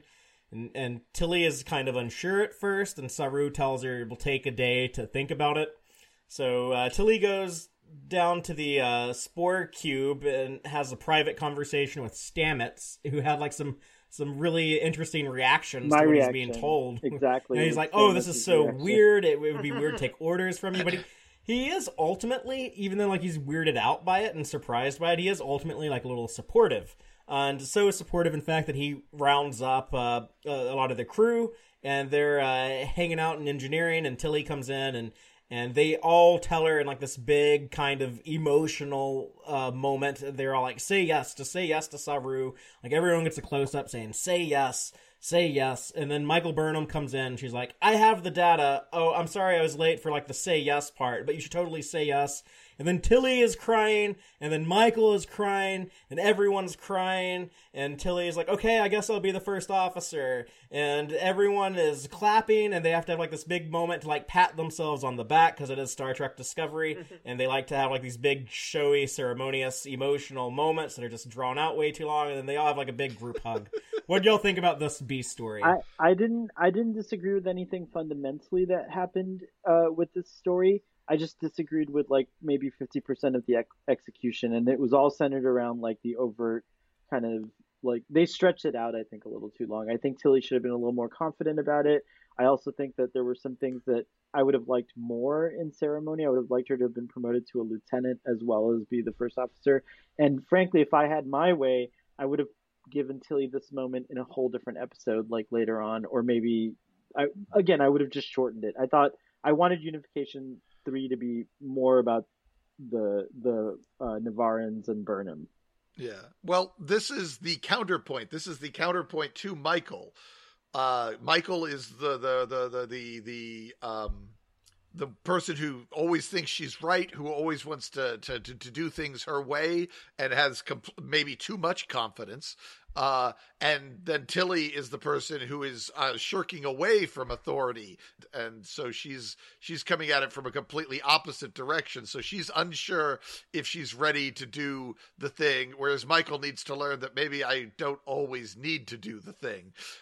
So I can kind of see how, at least on paper, when they were putting it together, how this really was like, this bounce back and forth between approaching the same idea from two different directions. My first reaction was, this is so Kelvin universe. And I think I thought about it a bit. I think I would have been and to some degree, this is already my headcanon. If Saru had just said, he says he's going to get a real first officer at some point, doesn't he? He says this is just temporary. Yes, and that's why I'm okay with it, because we actually earlier this year on another Star Trek show, we saw an ensign become acting XO very, very shortly. And if you look at like the USS Valiant on Deep Space Nine, all those kids are just promoting the shit out of each other. So with those filled promotions. So it is possible to do like these like weird, temporary act. Like Wesley Crusher was an acting ensign before he ever set foot in the academy. Yeah. I don't think it's completely out of the question for Tilly to be acting first officer for a short period of time. If this goes on longer than the season, it would be like weird and annoying and not make a ton of sense. Yeah. And I also agree. I said previously, I think Tilly probably should be promoted to a lieutenant at this time, but I just want to take credit. I called it out episodes ago. Like, you're doing all these like Saru Tilly scenes. I think they're building to something. And our friend Trek on the Tube pointed out to me, he's like, no, these are just all a bunch of friends of the writers, and they're just using whatever character to interact with Saru. And Dave, I think you might have agreed with that. But I was like, no, I think there's a pattern here. They're doing this different type of stuff with Tilly than what they would typically do with an ensign on a Star Trek show. So I think this is what they were building to. I don't think that's necessarily in conflict with it. It means that it just indicates the show writers aren't really concerned about rank or only in a very kind of distant way. That they do sort of see this as friends, and I do think like Saru promoted one of his a friend that he sees as a good counselor and somebody who he sees a lot of promise in. So I think that still actually all fits together. But it is an indicative though of that those scenes did exist to set that up. That is for sure. Yeah, our friend Jeremiah in the chat says it's probably going to be more like an internship for Tilly, and that's what I'm kind of thinking. Yeah. I think by the end of the show, by the end of the season, they will have Burnham will have her shit together enough that she'll be XO again, or maybe Saru will get captured or injured or something, and Michael becomes captain. I prefer the former over the latter, but I think this will just be a season 3 thing of First Officer Tilly. Looking at the comments, I saw that Jeremiah D. This is interesting. Said that this scene was their favorite part and enjoyed the mushiness of the scene. So just to give voice to someone else who was like, to me it was one of those ones that was on the edge, but. It's interesting to see some people who are like, yeah, I love it. And to me, it wasn't on the edge. It was like way over the edge. It was like way too much forced emotion. I didn't mind all the schmaltziness given how much hell this crew has been through. I'm sure they'd all, be quite huggy at this point, especially with Tilly. Hey, they didn't hug like this on Voyager. That crew went through some shit. Yeah, well, Voyager wasn't well written in my opinion, but I think they've had a lot of sort of what would feel like very big moments in rapid succession. Jump to the future together, just rediscover Starfleet together, reunite with their first officer Burnham together. It does feel like a lot of big and in some cases very positive things have happened to them in a short period of time. They just got a big upgrade to their ship. I kind of feel like, in a way, as although they're in a very rough situation, they've had a number of positive things happen, and it feels like they're all kind of upbeat right now. Yeah. Well, I think Tilly kind of brings the hugs too. I mean, I agree about that. I don't know if everyone would have been hugging each other if this hadn't been a situation involving Tilly and she hadn't been in the room. I think it would have gone down Jet differently. Reno had gotten a promotion that they'd be like, yeah, exactly. That would make more sense because I believe she's actually a commander, and I think Culber is a commander. I actually think Culber would have made a good first officer, but they went with Jet Tilly. Would have been hilarious, and honestly, that's why she would never get it because she's not a good people person. Well, no, the job of the first officer traditionally is to be the asshole who whips the crew into line. She could do that. But you're also supposed to be like the advocate of the crew back to the captain. Well, yes, but in private, in the ready room. Outside of that, you treat them. Your job is to whip them into shape. The outside the in fiction version of this is that it clearly means that the writers wish to do more with Tilly and that they want to evolve her. And I do think it'll be interesting because so much of the character is kind of predicated on a kind of cute awkwardness, and she's going to have to literally, as of next episode, start giving people commands and, like not showing hesitation or finding maybe they have some other way that she's going to command. I don't know quite what it would be, but it'll be interesting to see where they want to take her, and I think the actress will be up for it. I, of course, like Mary Wiseman. Yeah. And then it ties back to something from the very first season when it might have been like, I can't remember what episode it was exactly when they brought this to the forefront, but she wants to make captain. And so I like that they're keeping her on that trajectory. And they even do mention like the command training program and stuff like that here. I wanted Saru to say, this will be excellent training for you. And just that one line, I think in my head canon, that's what's going on. That this is more about giving her a chance to get some experience. What Jeremiah was saying about it being an internship. This is what I wanted. And there's a precedent. There's a precedent in the franchise. Like, making Wesley an acting ensign, there's like enlisted people like O'Brien on the Enterprise. Like, I guess they were taking orders from like this kid who ain't even been to the academy, but I mean it was like practice. It's like like an internship. Yeah, it's just the fact that they spelled it out a little better with Wesley than they did here. Here they kind of said, "You're ready for this," and I think Saru should have said, "You're ready to learn how to do this."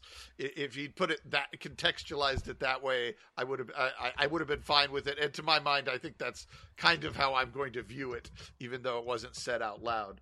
That's the way I hadn't thought of it, and I'm open to later in the season this becoming less annoying because of some scene or revelation that makes it just how I got less annoyed at Burnham. So I'm open to it.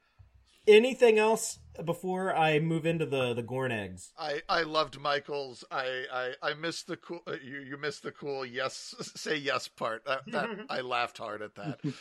I'm not sure if I needed all the schmaltz, but that part was beautiful. I like that. I liked her saying like, "Oh, I guess you're gonna like order me to like switch beds in our room now." Which I'd be more like, "Why do y'all still share a room? There's only 88 people on the ship." I think Tilly wants to have a roommate, and Michael's okay with it. Yeah, it'd be interesting. It'd be funny to like find out they've got all these empty rooms, but they've just been like dealing with it because they both like the situation. Yeah, well, I think in the first episode, doesn't Tilly have some lines about they say I need a roommate to keep me grounded or something like that, and like no, she actually says I'm not allowed to have a roommate because you're right. I snore. Okay, so it was like the opposite. Remembered that. Okay, never mind. Yeah, I guess now like Michael can just like go bunk with Book as long as he's hanging out in the shuttle bay. Well, yes. He's going over to his apartment, which is parked in the cargo bay. And they I guess they're just like getting it on in like that bedroom / bridge with like the window open, like exposed out like the back of the hangar. So like another ship can come by and see them. Well, programmable matter states. Come on. As Tilly is in many ways, the episode "What Magic to Make the Sanest Man Go Mad" indicated that she's no stranger to relationships.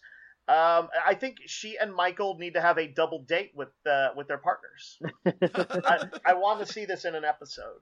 I think that'd be some pillar filler that the show doesn't always have time for. Yeah. I'd like to see it. I just want to say before you go to the Gorn-Eggs that this discussion was a lot of fun. It made me think of things in a way I hadn't thought of before, so I really appreciate that. But I also just want to say that like I think this is the episode I've watched the most this season. I've watched it 5 times, and I really am. I just haven't gotten tired of it. I think I may watch it one more time, but I feel like there's so much new lore and world building and interesting things that are compelling about it. And I just kind of like was watching it to see if I can glean anything else, and I'm looking forward to seeing more. I was talking about it with a coworker at work today, and they asked me what I thought of it, and I was like, I liked it, but I'm still wrapping my head around it. Because sometimes when they drop an episode that has a lot of lore that's clearly very meaningful to Star Trek canon and to longtime viewers, like my brain just can't process it all immediately. And you got to chew on it a little bit. I had like a little bit of that. I had a little bit of that reaction. I kind of came around more on my second viewing. I guess I have to admit my reaction was, okay, reunification happened. Of course it did. I expected it to. Show us the details. How did it go down? And we didn't get any details. Almost no details. That's going to be in Unification 2.5. Yeah. Which will be on Picard. That'll be on coming soon to Star Trek Picard. Yes. It's going to be in Lower Decks, actually. Yeah, that does stop Picard from ever playing this trick, doesn't it? Because they can't do it. 2.5 would look silly, especially in Roman numerals. How do you write decimal 5 in Roman? There's got to be a way, but I don't know what it is. I did want to say about the Michael and Michael and Book thing at the end. I mean, Michael was basically willing to give up her career in Starfleet to go rescue Book and get the black box. And then now it's on Book. Is Book willing to give up his courier career to be with Michael? Yeah, the tables have turned. Yeah, and it kind of bookends the show with the beginning and the end is with her with Book. But yeah, she says that he feels like home to her, and he says, "Yeah, like you feel like home to me." Yeah, so there's now a conflict of like, okay, Book doesn't want to leave her side, but she is firmly rooted back on the ship. So what's going to happen there? And like I was saying, that is a more interesting drama. That's a more interesting drama than Michael being like, "Oh, am I going to follow the rules or just be an asshole who does whatever I want?" How does Book interact with Discovery is certainly a question that needs to be answered. You could take that. You feel like home as a statement of, well, if you're here, I'm here, and that's the end of that discussion. They're just going to let them take up their whole fucking shuttle bay with to be fair, he does help them out. And Neelix did that. Neelix did that shit on Voyager. That's true. So if you're gonna put up with Neelix, you might as well do it for Book. But Neelix had a crappy ship, and it magically managed to disappear and not take up any room except when they remembered it existed. Whereas this ship is pretty big, but it is a really awesome ship. It's the it's very Millennium useful, Falcon, as we saw last week. So I'm just going to go ahead and run through the Gorn eggs. These are all of the Easter eggs, in-jokes, and continuity connections that I found within the episode. If I miss any, people should let me know, and I'll give you credit for it. I'm just going to go ahead and get started, though. In the science lab scene, they mentioned the ship, the USS Yelchin. That was the first black box that Michael recovered.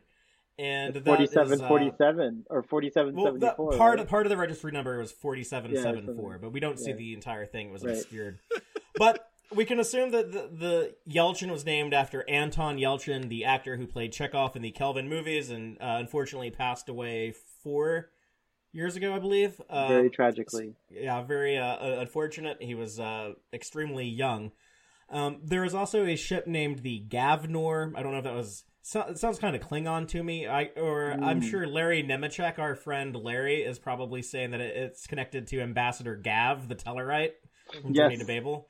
But there is a ship called the Gavnor. There's also a ship called the Giocani or Giocani. It was named after the Nobel Prize-winning astrophysicist who laid down the foundations of X-ray astronomy. The planet Navarre, the word Navarre is the name of a Vulcan ship we saw on Enterprise in the episode Shadows of Pajim. But the word Navarre existed in the fandom long before that. It was a term that was created in around 1967 by the linguist Dorothy Jones, who wrote the Dorothy and May Fawny series of Star Trek stories in the T-negative fanzine in the late 60s, early 70s. It is a Vulcan word that literally means to form. And so that was kind of a great idea for what you would call like a two-form society, like Romulans and Vulcans united. So that is an extremely deep cut. I'm sure Kirsten Beyer, who's also a Star Trek novelist and who wrote this episode, I'm sure. So Father, that was essentially this is like an ultimate fan shout out, right? Yeah, but it was also shouted out back in 2002 on Enterprise. But here even more appropriately than ever before, I think.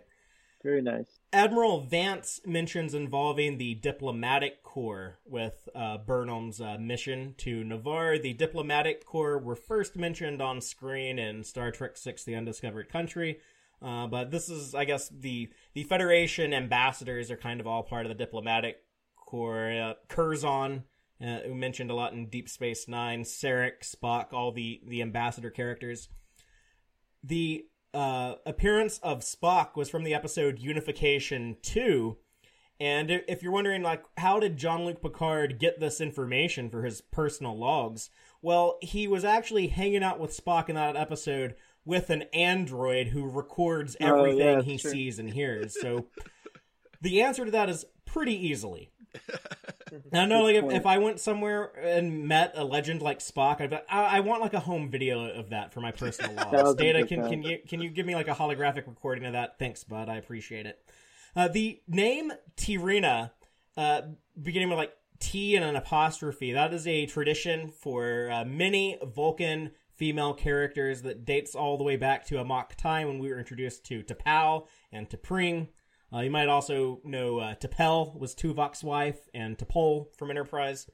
The Navarre logo that like these people are like wearing on their chest, it's real interesting. It's kind of a combination of the Romulan warbird and kind of like the Idic. Vulcan Idic with like the circle and the triangle. It's like they took like the Idic, like the circle and triangle thing, and like straightened it out to make it symmetrical. Like down the middle, left and right, and then logic. They laid that on top of like the Romulan warbird logo thing. Well, yeah, and the logic behind the Idic emblem was always the triangle and the circle coming together to create this jewel. Two different things coming together to make, right there, to create something beautiful. So mashing them together is actually very appropriate for the symbol. The symbol is all about mashing things together. On the bridge of the Discovery, Michael Burnham mentions that the Vulcans have engaged in T'Kol and Ket since the time of Surak. Surak being the founder of the Vulcan logic-based philosophy that was first mentioned in the original series episode, The Savage Curtain. And of course, we have the Qowat Milat were brought back up in this episode. That came from Star Trek Picard. Picard himself was a friend of the Qowat Milat, and our favorite character from that show, Elnor, the warrior elf character in Picard, he is, in fact, raised by the Qowat Milat. The gong used in the ceremony was a callback to the gongs used for Vulcan ceremonies in Amok Time. There was a gong, and then in Star Trek III: The Search for Spock, there was a Vulcan gong. So they like to ring the gongs. And this was a cool little detail that I picked up on, is that when we see Navarre out of a window of the Discovery, you could actually see what appears to be a moon or another planetoid rising on the other side of the planet. And as was established in the first Star Trek episode to ever air, the Man Trap, Vulcan has no moon. Except for when it does. In Star Trek: The Motion Picture, we see a moon they or fixed a that nearby in the planet. director's cut. Yeah, in the director's cut, they take that out, but both versions of the movie are considered canon, so make of that what you will. And in the Kelvin timeline, there is a nearby planet of Delta Vega, which was close enough to Vulcan that you could see Vulcan. So I just assumed that, Delta Vega and Vulcan, or Navarre as it's known now, are just kind of sister planets, and you can see one from the other, so it all works. It all makes sense to me. Those are all of the Gorn eggs that I found, and if I missed anything, y'all let me know. That was really cool. I think you got them all. Yeah, I do want to say I laughed hard at Alexandra's comment about Michael's fine with something to the effect of Michael's fine with Tilly becoming first officer because she's going to do whatever she wants, no matter who's XO. It's going to become that much easier with Tilly. That was pushover. Tilly. Yeah, that was funny. I think Michael might be a little bit more of a functional crew member going forward. I think that is but going we shall to be see. The arc. Yeah. We'll find out more on that possibly next week when we discuss Star Trek Discovery Season 3, Episode 8, The Sanctuary. And that'll be 7:30 p.m. Central Time, Friday. But until then, as always, live long and prosper, y'all. Listen to the Text Trek podcast through Apple Podcasts, Google Podcasts, Spotify, or at text-trek.com. Like us on Facebook at facebook.com/text-trek, and follow Fathery on Twitter at TXTrek. Please support us by liking our videos and subscribing to our channel on YouTube. Thank you and take care.